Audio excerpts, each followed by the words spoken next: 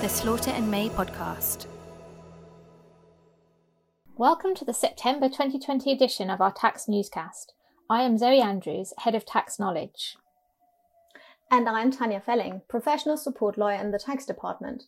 Zoe and I will discuss speculations on how to cover the cost of the pandemic, the VAT grouping call for evidence, HMRC's change in policy on the VAT treatment of early termination fees, and the decision in the Irish bank case on tax treaty interpretation.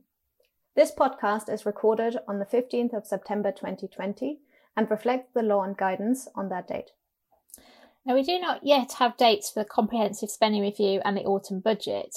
Indeed, it has been suggested by the Chancellor that he's keeping open the option of postponing the budget until 2021 in the same way as this was done this year because of the general election.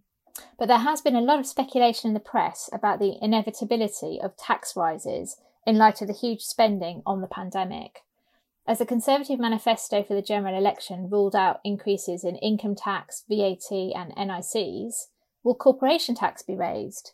Corporation tax is currently at 19%, and one of the rumours is a possible rise to 24%. Do you think that's a good idea, Tanja, or could that prove detrimental to economic recovery? Well, economists have warned that tax increases could undermine the recovery. Now more than ever, we need the corporation tax rate to remain competitive. The French government, by way of contrast, had unveiled a 4-year stimulus package, which will include tax cuts, not rises. That said, with the current corporation tax headline rate of 32%, France has some way to go to compete with the UK's rate of 19%. Historically, tax cuts in the UK have been shown to raise, not decrease tax take, so it is hoped that the Chancellor will bear this in mind. Corporation tax is not as big a revenue raiser as income tax, national insurance contributions and VAT in any event, so the benefit may not be worth the risk. And damaging UK tax competitiveness as Brexit looms raises other issues too. Another speculation is bringing the tax treatment of dividends and capital gains tax into line with income. This would certainly have some simplification advantages and should cut down on tax planning opportunities, which will make HMRC happy. But equalising the rate of CGT and income tax was proposed by Labour and opposed by the Conservatives in the general election, so there will be some political hurdles to overcome here to pursue this route. Interestingly, capital gains tax, or CGT for short, used to be charged at the same rate as income tax. This changed in April 2008, when the Labour government under Gordon Brown introduced a separate, lower CGT rate. So aligning the rates would bring us almost full circle. I say almost, because the introduction of the lower CGT rate in 2008 went hand in hand with the abolition of indexation and taper reliefs. These reliefs had previously been used to reduce chargeable gains on long-term holdings and thereby remove inflation gains from the scope of CGT. Would similar reliefs be reintroduced alongside a realignment of the rates? And this links to a crucial policy question, especially now in times of economic turmoil. Shouldn't entrepreneurism be rewarded and encouraged? It would be a difficult time to increase tax for entrepreneurs, especially after the government only recently curtailed entrepreneurs' relief. That relief was, in fact, introduced following an outcry from the business community over the abolition of indexation and taper reliefs as part of the 2008 reforms. Given this background, it could appear particularly anti-entrepreneurial if the government decided to align CGT and income tax rates without at least undoing their curtailment of entrepreneurs' relief. Then again, if other changes are being made that will be negative for Conservative voters, it may be that some concessions on taxing the rich have to be made. But the hope is that the Chancellor, having floated some ideas, will then let them all sink gracefully below the surface. Another option that has been floated is a special online sales tax. Set at 2%, it would be expected to raise £2 million a year, so unfortunately not a big revenue raiser. The tax would be intended to give the high street a slight advantage over online sellers to make up for their higher overheads. Based on recent experience with the digital services tax, it seems likely that such an online sales tax would be passed on to the consumer. I would hazard the guess that many consumers may decide that shopping from the comfort of their own homes would be worth a 2% price increase. But other, in particular more vulnerable consumers could be driven to shop in person. The government has published a call for evidence looking at the benefits and risks of an online sales tax as part of the review of business rates. There will no doubt be more on this later in the year. Yes, the budget will certainly be an interesting one, whether it takes place in the autumn or is delayed until next year.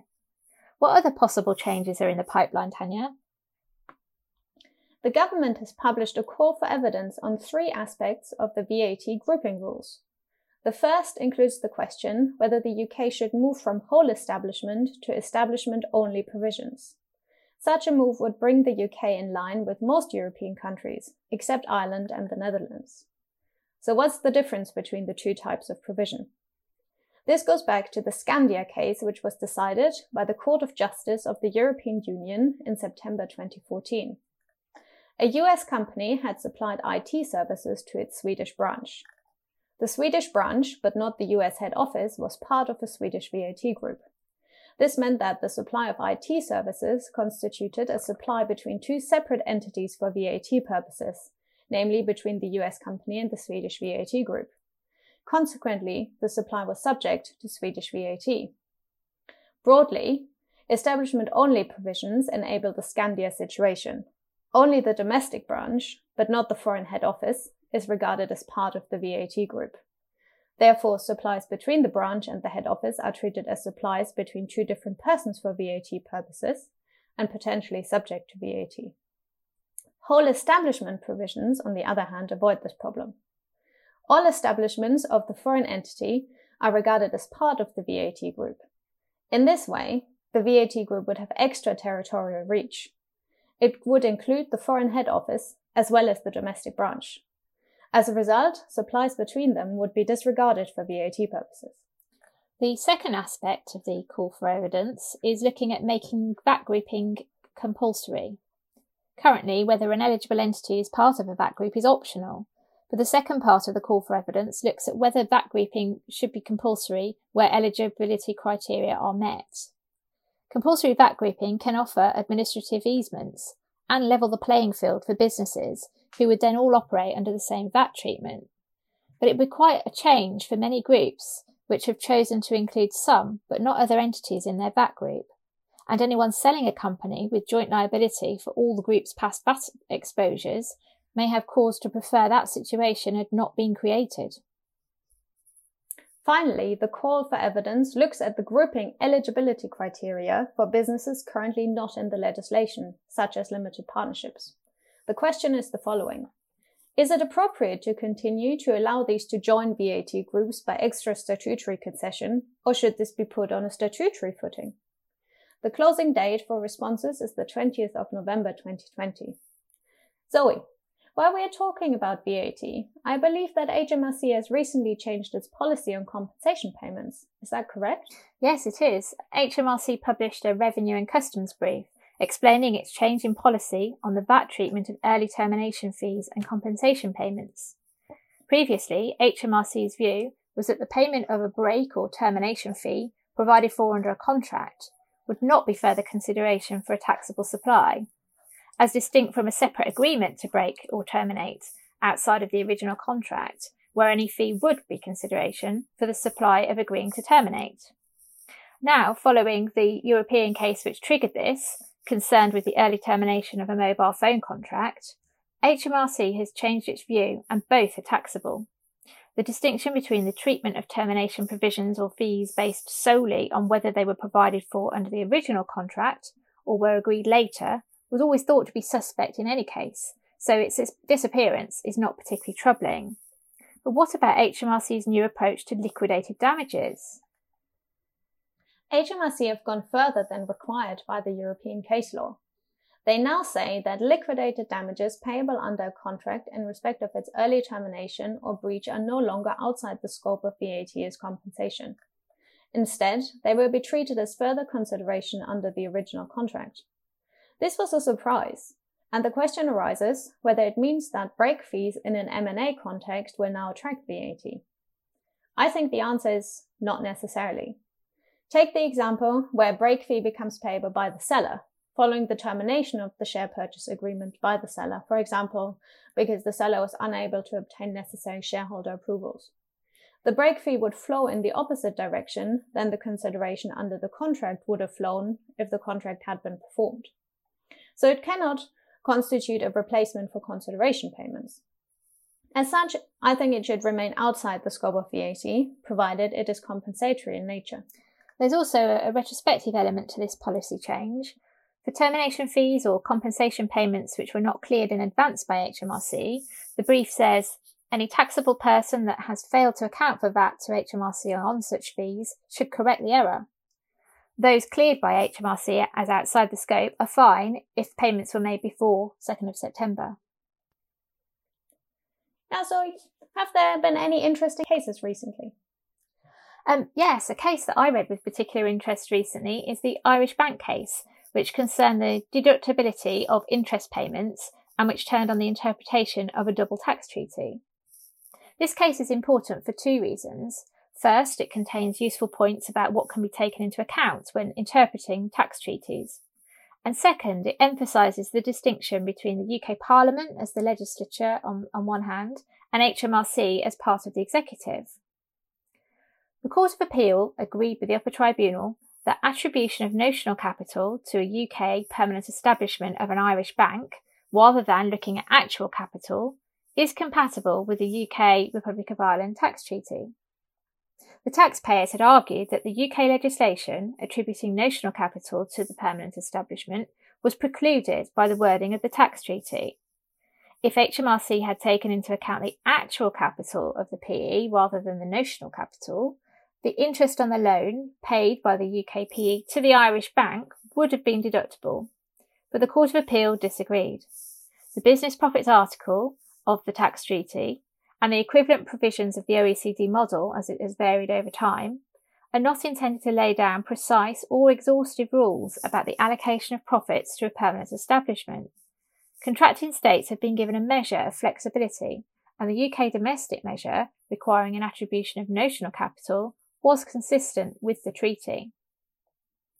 The Court of Appeal confirmed that in the interpretation of treaties you can take into account OECD materials and foreign case law to the extent that that is relevant.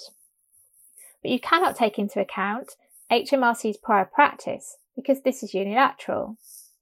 Lord Justice Singh agreed with the lead judgment of Lord Justice Patten, but also made some interesting further observations about the confusion in this area being down to insufficient attention being paid to the important distinction between the different parts of the state. The question before the Court of Appeal was what the UK Parliament, as the legislature, had done, and not what HMRC, as part of the executive, had done. As is frequently the case these days, HMRC attempt to use guidance to address a perceived problem with legislation, but as Lord Justice Singh said, even if there is a legitimate expectation created by the past practice of HMRC, it cannot prevent HMRC giving effect to the will of Parliament. Indeed, it is the duty of HMRC to give effect to that will. And now on to some dates for your diary and things to look forward to. The consultation on the Economic Crime Levy closes on the 13th of October. The Economic Crime Levy is a new tax to be imposed on the anti-money laundering regulated sector from 2022-2023. The stated aim of the levy is to raise funds to combat economic crime such as money laundering.